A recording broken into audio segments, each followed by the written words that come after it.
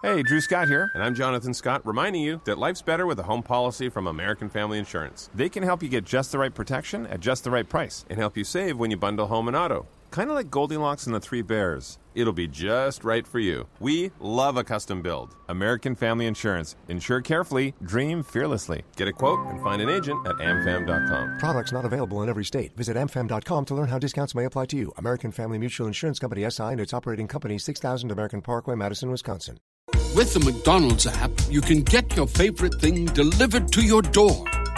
So if you were looking for a reason to skip washing those dishes you left in the sink, consider this a sign. Ba-da-ba-ba-ba. Right now, get $0 delivery fee with any purchase of $15 or more, only in the app. At participating McDonald's, minimum purchase excludes tax and service fees. Delivery prices may be higher than in restaurants. Other fees may apply, not valid with any other offer, discount, or coupon. Hey guys, with sports betting season in full force with football here, you need a sports book with integrity and longevity like BetUS. You may already know this, but BetUS has been pioneers in the sportsbook industry for almost 3 decades, thriving and paying their loyal customer base. That is BETUS.com, and they have loads of bonuses. Join now or call 1-800-69-BET-US. That is 800-MY-BET-US. You receive 125% sign-up bonus by using bonus code SST125. That's SST125. They have re-up and referral bonuses. Also, BetUS is known among America's favorite sportsbook for lots of reasons. Bet on team and player props, loads of NFL futures, UFC matches, PGA golf, live betting on most sports. The online casino has hundreds of games. The racebooks has all the horse tracks. They have every bet type imaginable. Follow my lead and get your phone, online, and sports betting partner with integrity and longevity like I did. BetUS. You bet. You win. You get paid. BetUS. In the South, it's always college football season, and the king of college football reigns supreme all year long. Now more college football talk with the king of college football. It's the Chuck Oliver Show on Southern Sports Today.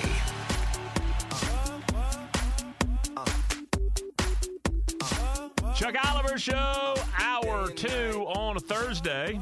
It's me, it's Dan, it's David, it's all of you. It's Chris Marlar in Hour 1 at least. And Chris Marlar from Saturday Down South as we bounced all around the SEC. Coming up in, about 10 minutes or so. We're going to drill down a little bit closer. Texas A&M is back out on the field this weekend. They are hosting the Auburn Tigers. Our good friend Olin Buchanan from TexAgs.com, TEXAGS, TexAgs.com. Olin is stopping by. Bottom of the hour, we're going to stay in the Lone Star State. Taylor Estes from 24/7 Sports. We had her on probably about 3 weeks ago before OU Texas played, and it's a little different environment around there right now. In fact, I don't know, did y'all hear about this? Sark and a wide receiver getting into that little spitting match at the end of practice. They've got discord. Let's just call it that. So, and they're also above average on the field. I would say that's probably a welcome distraction from the other bit of news that came out around their program this week. Yeah, they've got issues, no doubt about that. So we'll have Taylor Estes on again from 247. She does a great job there. That will be bottom of this hour, but right now, we'll get you up to date. Everything you need to know about college football every single day. This is CFB 365. Well, we got coaches coming and going, but I would rather light a candle than curse the darkness. So we will start with P.J. Fleck. Headline, Minnesota extends football coach P.J. Fleck through 2028 season. It'll go through, his contract will run through the end of January 2029. He was earning about $4.5 million. He'll get a raise. He gets more years. He already had a 10-year deal back when he signed, I believe it was, or 7-year deal that they then extended. He was hired at Minnesota in January 2017. 11-win season 2 years ago, and his raise for 2022, which is when this contract will actually kind of kick in, be $300,000, go up $100,000 each year, blah, blah, blah, about $5 million a year. Point is that P.J. Fleck and Minnesota are at least playing the public game of, hey, we're committed to each other. And maybe they will be. Ever so often, there is someone who just doesn't look to leave. Usually it's unusual circumstances, or at least predictable. Let me say that, predictable, like Pat Fitzgerald, he's home. But P.J. Fleck in Minnesota, maybe they have found a nice marriage there. Not the case in Akron, Ohio. Headline, Akron fires coach Tom Arth after posting 3-24 record. 27 games as head coach. It's 2.5 seasons, basically. He is in the middle of his third season and actually got 2 of those dubs this year, but 3-24, and there's nothing going on. They're going to let the linebackers coach be the interim. So the only reason I mention that is, maybe there's an Akron grad listening, but the only reason I mention that is because where our footprint is, ACC, SEC, etc., this is where the MAC may come looking for a coordinator or, honestly, even a position coach to run that program. So Akron, I mean, most recently they had some success with Terry Bowden. He wasn't even coach. He was at, North Alabama, I guess. He'd been out of coaching, ESPN, got back in the game, whatever. But they're going to come hire one of your assistant coaches, is why I'm bringing that up. Final headline, Florida QB Richardson doubtful versus South Carolina. He is Anthony Richardson. He is recovering from a concussion. This is, I'm not saying they're playing monkey business with somebody's health or health reports or rumors or whatever. He got knocked out of the game Saturday. He got a lot of hits. He was diagnosed with a concussion, sat out practice Monday or Tuesday.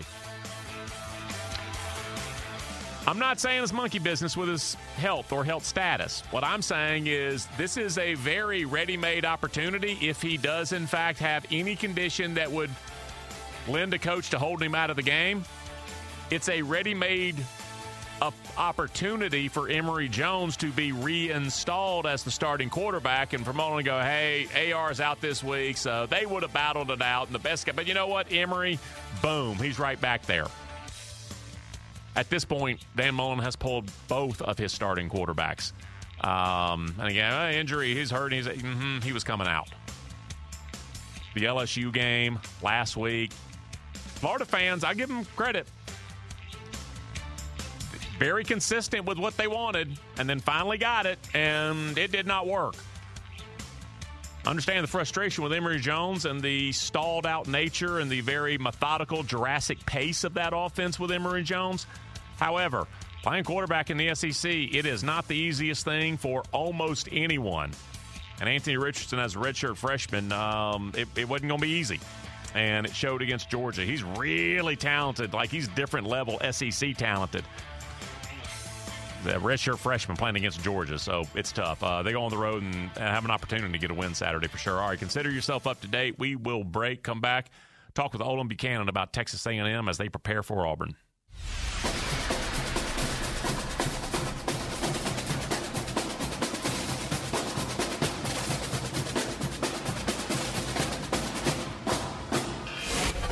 Catch the king of college football no matter where you go with a new Southern Sports Today app. Catch the best college football conversation in the South everywhere with the SST live stream and daily podcast. Download it now at the App Store and the Google Play Store.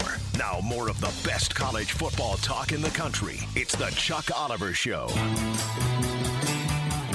9 states. 55 sticks, dealing it out 2 hours a day. Appreciate everybody making that possible. The Chuck Oliver Show. I'm going to welcome on a good friend of mine who covers Texas A&M, and Aggies return to the field this weekend, take on Auburn. And we were talking yesterday about the idea of confidence and how a quarterback gets that, because height, strength, arm strength, all that's real and it matters. I'm telling you, man, between the quarterback's ears, what's going on in that gray matter? Confidence, not arrogance, not, boy, I can get that ball in there. I'm saying confidence. It can change everything. And a combination of, in my opinion, the Haynes King announcement, yeah, he's not coming back. Zach, it's all on you. I think a combination of that becoming official and the fact that he had gone out there and played more football, Zach Calzada looks like a more confident quarterback than, for instance, against Colorado. I want to welcome on now guy that we always love turning to when it comes time to talk Aggies from TexAgs.com. It is Olin Buchanan. Olin, how are you today?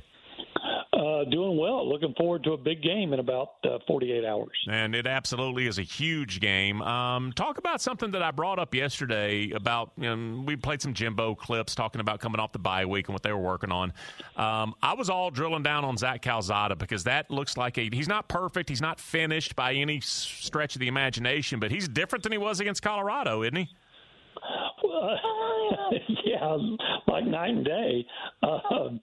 He just wasn't quite ready against Colorado, and I think that I think he was nervous.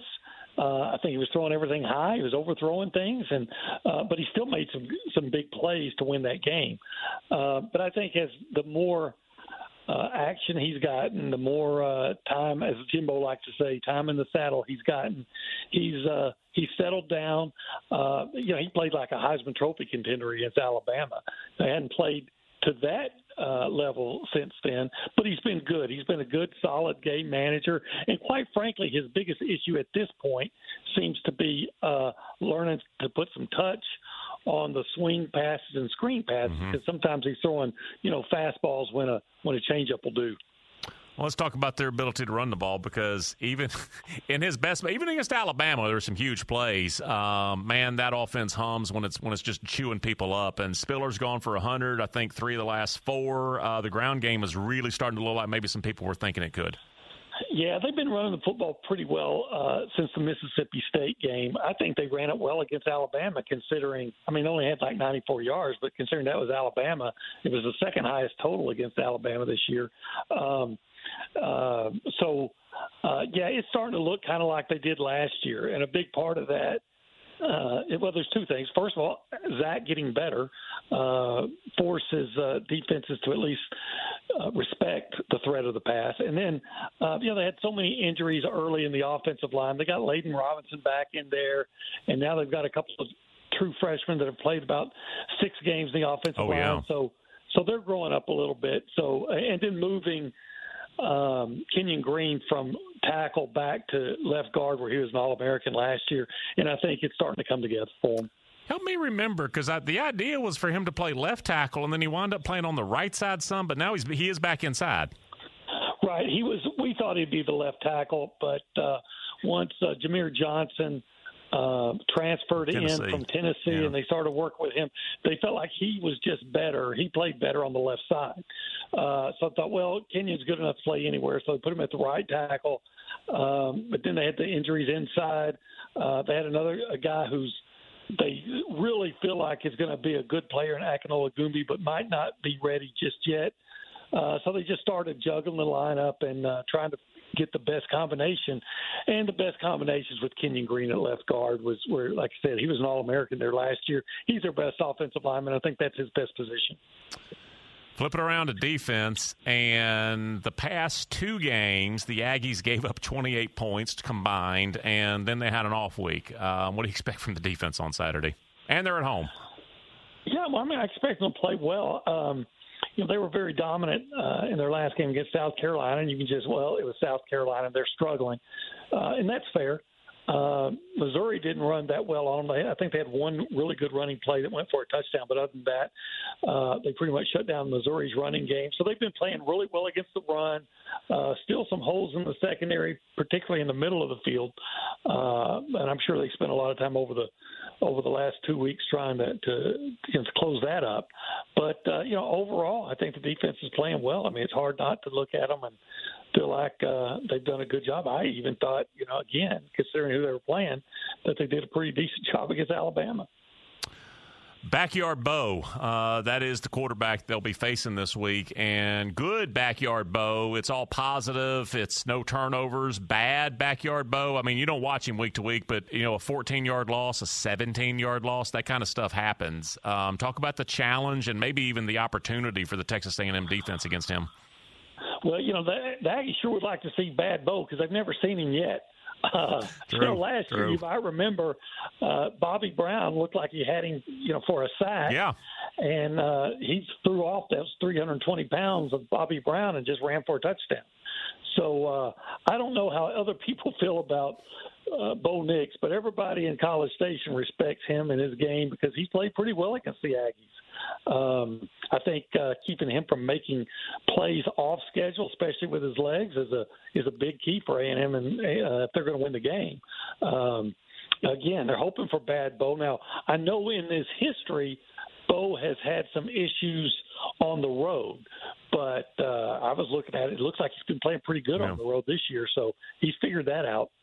Matchup specifically, I want to ask you about the Auburn receivers against the A&M secondary, and it's advantage A&M regardless. But Kobe Hudson is probably the leader there. He's been trying to emerge, but he's still inconsistent. Demetrius Robertson can run real fast in a straight line, and he's probably that's a lot of his skill set, and he's probably their number 2.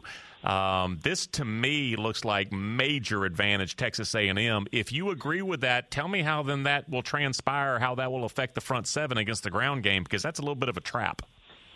Well, I don't know if it's a major advantage because all you got to do is find a couple of matchups that you like on the play. And quite frankly, I expect Bo Nix to be throwing a lot at Tyreek Chappell, the true freshman cornerback that was third string, and then Miles Jones got hurt, and then his backup Brian George got hurt, and now you're down to a third string true freshman. So I would expect that Auburn's going to challenge him every time they throw the ball, or just about. So if he proves up to the challenge, then I will pretty much like A&M's matchups just about everywhere else. With the safeties are good. Antonio Johnson at Nichols has turned into maybe A&M's second best defensive players, and Jalen Jones is a pretty solid corner on the other side. And Johnson, young kid as well. Last thing for you, if you could, just give us a quick, not through the depth chart or anything like that, through the 2 deep, but any notable injuries or people who the bye week was real good for coming back? I think the guy that was really good for coming back is Tyree Johnson. He leads the team in sacks. He has 5 in the last 3 games, and he tweaked an ankle or something in that last game, was in a boot for a while, but we're told that he's 100% ready to go. And a receiver, Caleb Chapman's been in and out of the lineup and been struggling a little bit, but I think he's ready to go after getting that extra week off. Is Chase Lane 100% healthy? I think so. I haven't heard about him being injured. Okay. They just haven't been throwing to him a lot this year. Okay, well, that was why I was asking. Yeah. Because not getting a lot of run out there. All right, Olin, I appreciate it as always, man. Thank you. You bet, Chuck. Yeah, Olin Buchanan, TexAgs.com. He's talking about Tyree Johnson. There's another kid, Washington, D.C., which Philadelphia, Washington, there are a couple of places in the Northeast where, in Washington, D.C., that's Northern Virginia, but as you get further into the Northeast, there's some real, I don't want to say hotbeds, but yeah, places where college football powers can go. Hansford's from there as well, a linebacker, where college football powers can go pretty regularly and get studs that can change, for instance, SEC caliber games. But I was asking about the secondary there in Auburn's receivers, and they've got some youth there, and he mentioned them. The nickel, the kid's a sophomore, the one corner who stepped in, Chappell, as a freshman. But when you look at Auburn's receivers, and I don't think it's me being negative about it, I found this a very provocative statement, that they're still a group that overall they're emerging. John Samuel Schenker, the first, 4 or 5, whatever the games were, we could look it up, but he was as reliable a receiver as there was, and maybe as Hudson has taken over and they've gone more perimeter, maybe some more with the backs, because Bigsby got involved more last week than his role has kind of de-emphasized over the last couple of weeks. But they don't have a deep roster of experienced receivers to really pressure you downfield, and that's how you win. You pressure people on the perimeter, downfield. Johnson coming back, big speed element there, again, mostly in the slot. But it's not an experienced and talented group. They've got talent. You got a scholarship to Auburn, but it's not experienced. And that's that last thing that separates setting a guy up for a double move or having just experience with the quarterback more so than you have now. then that's how you take that next step. And when you're not working with a quarterback and you're not playing on Saturdays and getting live game reps and then producing, it is hard to get that down. And, again, going on the road, I don't think the environment's going to spook anybody on Auburn's team, but it is an advantage for Texas A&M. It's not a psychological thing. It may be a punt goes out of bounds on the 8-yard line, Bo walks up to the line of scrimmage, and literally the guard can't hear – not the tackle, guard can't hear him, false start. See, that could happen, but it's not going to be because guys looking at, I don't know, Brodarius Ham looks around and is thinking, oh, my gosh, there's a lot of people here. I think I'll jump off sides. It's not how it works. But advantage Texas A&M is going to be a very, very difficult game for Auburn to go out there and continue the nice run that they've gotten on and gotten some people's attention. It's all about football now, pro and college. Lines for this week are coming your way. Hi, I'm Dan Matthews for BetUS, and let's get to some of those odds. How about we start with Auburn at Texas A&M? Aggies are a 4.5-point favorite. Aggies are also minus 200 on the money line. Tigers plus 170. Over-under is 49.5. LSU, a huge underdog at Alabama. Crimson Tide, a 28.5-point favorite. Over-under is 66 and a hook. North Carolina State on the road against Florida State. Wolfpack are just a 2.5-point favorite against the Noles. Money line is minus 135 for NC State. The Noles are plus 115. Over-under 55.5. Wake Forest, believe it or not, a road underdog at struggling North Carolina. The Tar Heels favored by 2 and a hook. Demon Deacons are plus 115 on the money line. UNC minus 135. Over-under is 76.5. Let's head to the pros as the Bengals, a 2.5-point favorite at home for the in-state Browns. Cincinnati is minus 130 money line. Cleveland is plus 110. Over-under 47 points. Steelers are a 6.5-point favorite on Monday night for the Bears as Pittsburgh is minus 265 money line. Chicago plus 225. Over-under is 40. How about a chance to make some money when you sign up with BetUS? How about you enter the promo code SST125? With this promo code, BetUS, giving you 125% on a sign-up bonus. For example, that first deposit, $100, you're getting an extra $125. You're using cryptocurrency? That's cool. Enter the promo code SST200. When you do this, you get a 200% sign-up bonus on crypto deposits. So if that first crypto deposit is $100, you're getting $200 extra.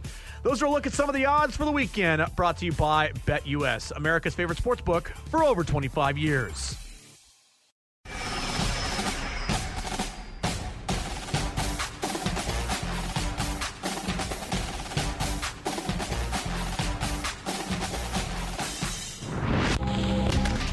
It's always college football time in the South. Now back to more of the king of college football, Chuck Oliver, on Southern Sports Today. All week, all year, it's all college football on the Chuck Oliver Show, and that means that we'll be paying attention to, the playoff field when it is announced in a month from tomorrow. And we were given a preview of our future college football postseasons this past Tuesday night. We were given a preview of what it could look like, and I got 2 words to describe it: mixed bag. The clearest argument against college football expanding to a 12-team playoff would be scheduling a 12-team playoff. Go look at this year's 12-team playoff. The way it would work would be teams 5 through 12, of course, play an initial round. The first 4 seeds get a bye.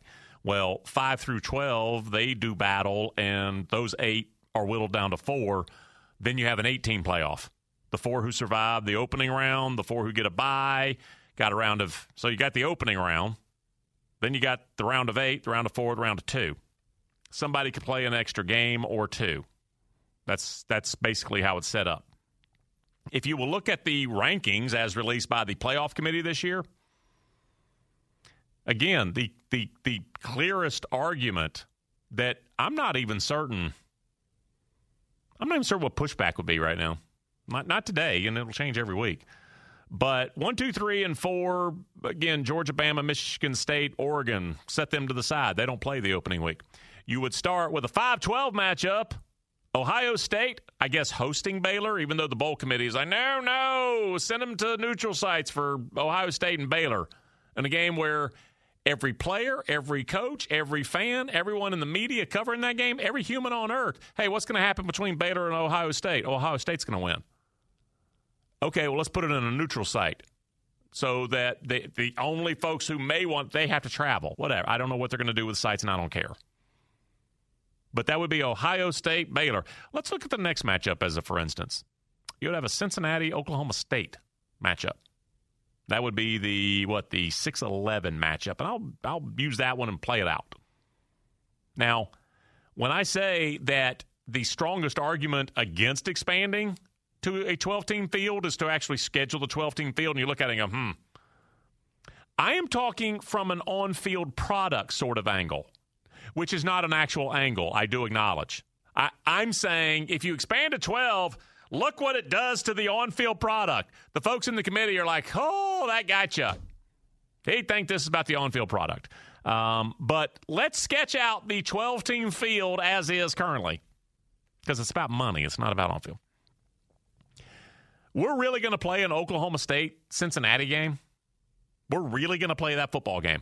To determine who moves on to face first, it would be Michigan State, the winner of which, let's say it's Cincinnati, and if other chalk holds, then would play Alabama, then would play Georgia. Do we see how not needed that Cowboys-Bearcats matchup is under a 12-team plan? And do we also see clearly how much more unlikely this setup this is why it's not needed. How much more unlikely this setup makes it for a G5 to actually have a chance? Currently, for Cincinnati to win a national title, what do they got to do? Gird up their loins and beat two monsters. 12-team field would have Cincinnati required to beat an equal, probably, in the first round, then an almost monster like Michigan State, then Godzilla and Rodan. 4 games straight against top 2 elite competition, and then you get a title. That's on field. But that's silly because this isn't what it's about.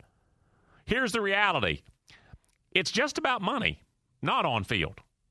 So all of the above conversation is just a mental exercise. And I do want to throw in, generating money is not evil. But if that's your motivation, say, hey, we're trying to raise revenue. We got to feed this financial monster. Say, if we want Cincinnati to have a chance, just don't say that. Say what it is. G5, they're griping. We can give them more money if we expand. So everything I've said related to on-field, that there's I want to say like limited value to that. But it also shows the absurdity. The committee and the commissioners and the presidents and whomever else will be staring at and insisting we just want more kids to have a chance. When that absolutely is not the case about more kids to have a chance, because every player 1 through 85 on scholarship at Cincinnati. This year, what does Cincinnati, and I'm going to park Cincinnati in the 4 seed. What would the Bearcats, with their best 2021 Cincinnati Bearcats, they've had other undefeated regular seasons. I think they had an undefeated regular season and played Florida in a Sugar Bowl one year, I think. But they've had other great seasons. They've never had anything like this. If they finish it out as undefeated, never had anything like this. And the reason this one's better is because this is a repeat performance of sorts. Cincinnati was good last year. And we've understood that you have to have sort of a ramp up. If you're a have-not, like Wake Forest, for instance, Wake Forest have not. They're not even in the conversation about have and have not. Not in football. Well, this year, undefeated. They're number 9 in America. They have no advanced billing. They have no heritage, no cachet, no nothing, no panache.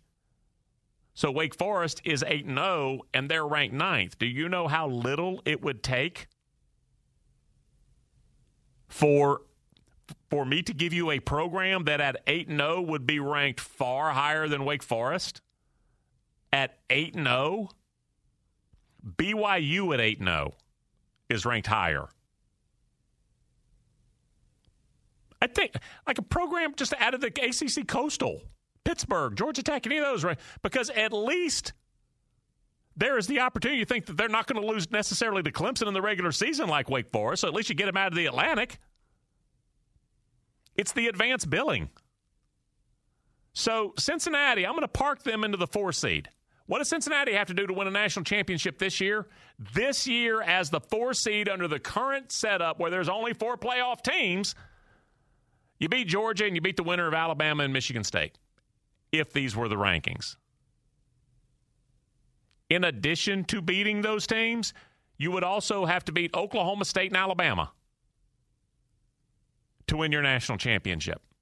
So again, generating revenue, it's not easy. We need it. Need money. But if it's the motivation, all I ask is just go ahead and tell me that that's what we're talking about. So that these will be the votes that unfold over the next several weeks. And again, I'm talking about a measuring stick that is not first and foremost. On-field product and the quality of play and our level of interest, et cetera. Now, here's how this is going to work. Because I think that the bowl, the bowl committee, that's capital B, capital C, that it is the commissioners, the presidents, the CFOs, whomever of each of the bowl games, they have their own organization, and they're clamoring for them to be on campus. At bowl sites, not on campus. And I believe they're going to get their way as well. Now, how this affects or actually how this changes the way we do things now, you may not even notice. If the opening rounds, the first 2 rounds, are actually included as bowl sites, as bowl games, you won't notice. Who will notice is like the Texas State Bobcats, who in a year where the NCAA is going to hand out 3 waivers for teams with losing records to make a bowl game, Texas State's like, well, hey, wait a minute, we can go to a bowl. Okay, y'all are 6-6. They become a commodity. They lose out because there will be some teams taking up 2, quote, bowl slots, because that's what the bowls want. You win an opening round game in Shreveport, you win a second round game in Memphis, third round game in Atlanta, play for the title in Miami. That's what that's how this will unfold. Is Cincinnati they can make 3 bowl trips in a year if the bowl committee gets their way. So there's a change coming, but we will only notice it because, wait a minute, I've already watched Baylor in their bowl game. Yeah, well, they won, so now they get a new bowl game. Remember, this was, do you know what if you were a national champion back, I'll say, like, do you remember when LSU and Ohio State played in New Orleans? That would have been January of 2008, for instance. You were a national champion. Do you know where they played that night? I think it was still the case. LSU and Ohio State played in the Sugar Bowl. I think Alabama and LSU played in the BCS championship game like 5 years later. I think that they were both BCS championship game because I'm trying to remember the shirt that I have from that game in my mind, and I think it did say BCS championship game. At some point, you were still competing, like USC, Oklahoma? No, that would have been a bowl game. That was a bowl game. They put them down in the Orange Bowl. USC and Oklahoma played in the Orange Bowl. And then at some point, and it may have been 3-4 years later, Dan, you may be correct, but at some point in the early 00s, you were still playing, like if you were finished ranked 1 and 2, you went to a bowl game. Then they realized, wait a minute, why don't we have, for instance, the Orange Bowl in Miami? And then a week later, we'll have a completely different thing and call it the BCS Championship. I think that was the +1, right? Because absolutely what it was. Because it gave you another game. Because 07 was obviously LSU, Ohio State. Remember, that was Colt Brennan in Hawaii against Georgia. Yeah, that was the double hosting model. That's absolutely what it was. Yeah. So that would have been that would have been the BCS Championship game, the double hosting model. Originally, there were 4 games, and I guess I will find the year. I didn't look it up, but like the Orange Bowl, that was Miami. That was USC and Oklahoma. And then it was, we have 4 games. How can we make this even better? Well, let's add a 5th, and we will rotate among these 4 cities, and you will get a second game. So now we don't have 4 teams going to the, quote, playoffs or the rotation bowls or whatever. Now we've got 5 games instead of just 4. Well, now we're going to have 6 games, and we're going to rotate them because now we have playoffs. And so now we're going to go from originally there was one game to then you expanded it and had 4 games. Then you had a 5th game. Then you added a 6th game. I mean, at this point, you're talking like whatever the number is. I think it's an 11-game playoff or maybe a 13-game playoff when you include the opening round. So that's what it's headed to. How are we going to notice it? It's going to look just like bowl season, except we're going to see repeat. We're going to say, wait a minute, you played in Memphis last week. Yeah, well, I get it. Now we're in Greenville. All right, we're going to take a break. We will come back, wrap up the show next.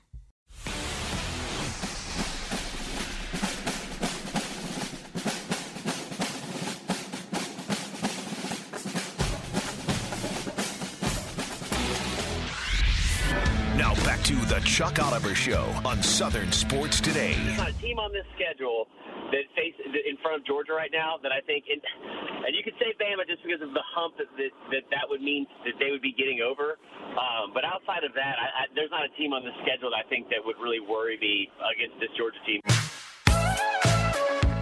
Chris Marler, Saturday Down South. Earlier today on this here program, we were talking about the Georgia Bulldogs and their season going forward. And I agree with him on the summary because we were talking regular season. There's only 4 games left, and Georgia. Don't tell me. Who is it? Missouri, Tennessee, layup, and Tech. The layup is Charleston Southern, yes. I was going to say Samford. Somebody has Samford as their November game. Charleston Southern. So it should be a 4-0 month of November for Kirby and everybody yonder in Athens, but that's not what this season is about. It's not even about going 12-0 in the regular season. It's about winning a national championship. It's not about winning the East. It's not about winning the conference. It's about winning big, ugly black and gold trophy.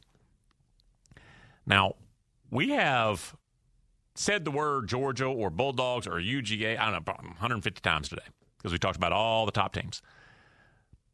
Every time I have mentioned Georgia today, it has included a bit of an assumption, sort of a fast-forwarding of, and Georgia will be there at 1. Georgia does not have a necessarily easy path. Why? Because, in my opinion, they still have a date versus Alabama. And in my opinion,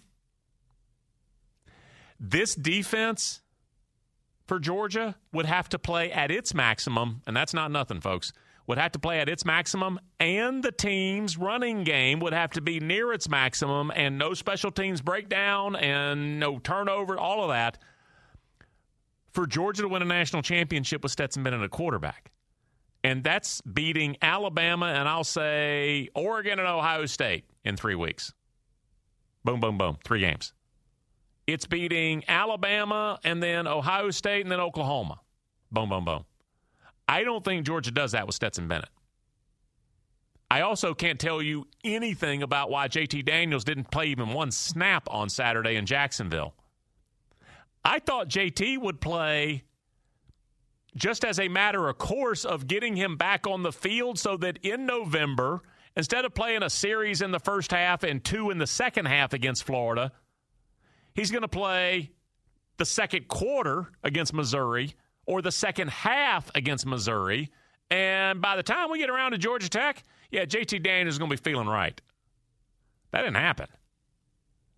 And you not only had opportunities to put JT in because the game was stretched out and it was done, but you kept throwing the ball with Stetson. Dan, he threw an interception down near the goal line. That thing looked like a punt. Yeah, I mean... And that's against the Florida team short on corners. I mean, we're talking about Bama, Oregon, and Oklahoma in 3 straight weeks. That ain't happening. No, and that's the thing, too, is that I've thrown out as a concern. And for the most part, Georgia fans on social media have been receptive to my concern about Stetson Bennett. I get the receiver injuries. That's all fine and good. But you have to show me that you can throw the football more than 21 times in a game. He's only done that. That's the most he's thrown in a game this season against the team whose sweatshirt you're wearing right now. Yeah, he's talented. I mean, he's starting at quarterback for the number 1 team in America. And so raise your hand if you've ever done that. Okay. So that's what Stetson Bennett is doing right now. But the goal wasn't – the goal wasn't even to beat Florida. The goal wasn't even, he mentioned against Auburn, and Stetson had his day that day. Did he have 5 touchdown passes against, was it UAB maybe?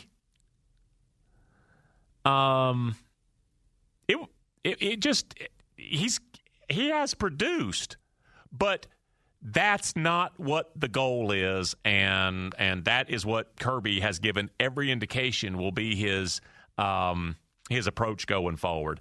It is the Chuck Oliver Show on a Thursday. Dan will be getting in here in a more formal standpoint in just a couple of minutes, but I do want to mention something that has entered my brain occasionally, and it could be for the NFL and college, but there was, I'll say, a development that happened in the NFL in one fell swoop, and then over the years with a lot of college programs, and it's nets in the end zone of the goalpost. And there was a reason that this got brought up. I got a buddy of mine that on Saturdays, I forget every season.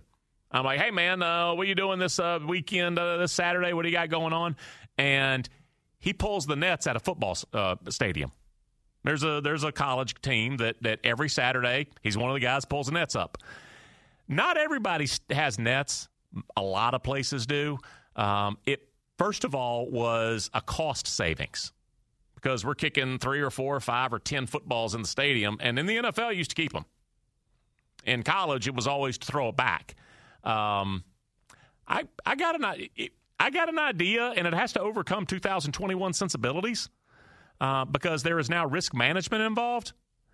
You want a reason for folks to want to sit in the end zone and thus purchase those seats? And this goes Saturdays and Sundays. Get rid of the nets. Treat a football like you do a baseball going foul. You get to walk home with it. In a league like the NFL where there's endless money anyway, it's not even a concern. Plus, it is one instance where you can create souvenirs and a want for your least desirable product, all in the same fell swoop. So whatever the cost of the footballs would be, negligible. Rawlings or whoever gives them to you. In college, same sort of thing. Create some souvenirs and a reason, and you create this personality. We're the end zone crew, we're the, whatever. And it is actually sort of an area you decide that's why student sections aren't on the 50. Because you have a built-in reason that a particular group may want to sit there anyway. So you put it on about the goal line, out to about the 25, and about 30 rows up. You make the student section share space with the band because there is a reason someone would want to sit in that least desirable seat anyway. Well, I'm a student, so I'm going to sit in the student section. Same thing. Give them a chance at a souvenir. Put them in the end zone and get to go home with a football. Hey, what's that game from? Or what's that ball from? Tennessee game, 1997? Nobody says that. Beginning next Saturday, absolutely everybody could. Again, create some memories. Doesn't cost you anything. Equipment manufacturers give you the football.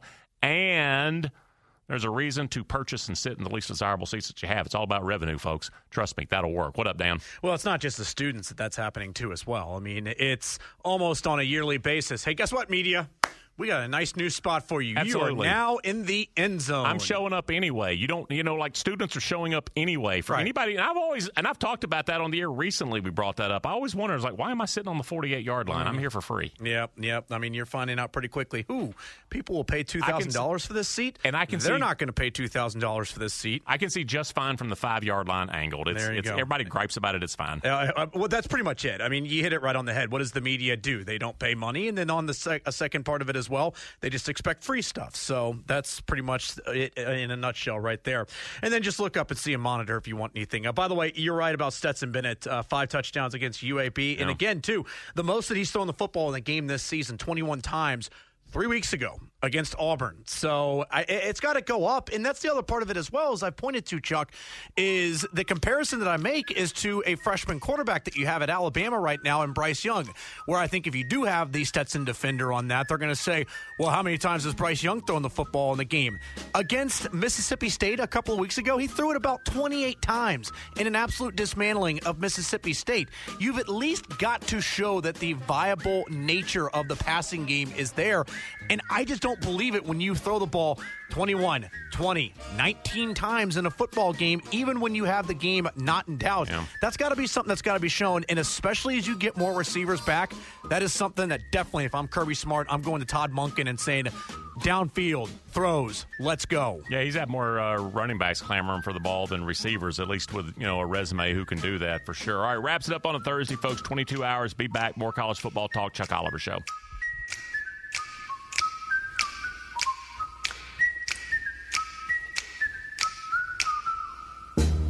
Hello, it is Ryan, and we could all use an extra bright spot in our day, couldn't we? Just to make up for things like sitting in traffic, doing the dishes, counting your steps, all the mundane stuff. That is why I'm such a big fan of Chumba Casino. Chumba Casino has all your favorite social casino-style games that you can play for free anytime, anywhere with daily bonuses. That should brighten your day a little. Actually, a lot. So sign up now at ChumbaCasino.com. That's ChumbaCasino.com. No purchase necessary. VGW Group. Void where prohibited by law. See terms and conditions. 18+. Without the ones like you, who work tirelessly to keep things running, everything would suddenly stop. Hospitals, factories, schools, and power plants, they all depend on you. No matter the weather, emergency, or time of day, you're the ones who get it done. At Grainger, we're here for you with professional-grade industrial supplies. Count on real-time product availability and fast delivery. Call, click Grainger.com, or just stop by. Grainger, for the ones who get it done.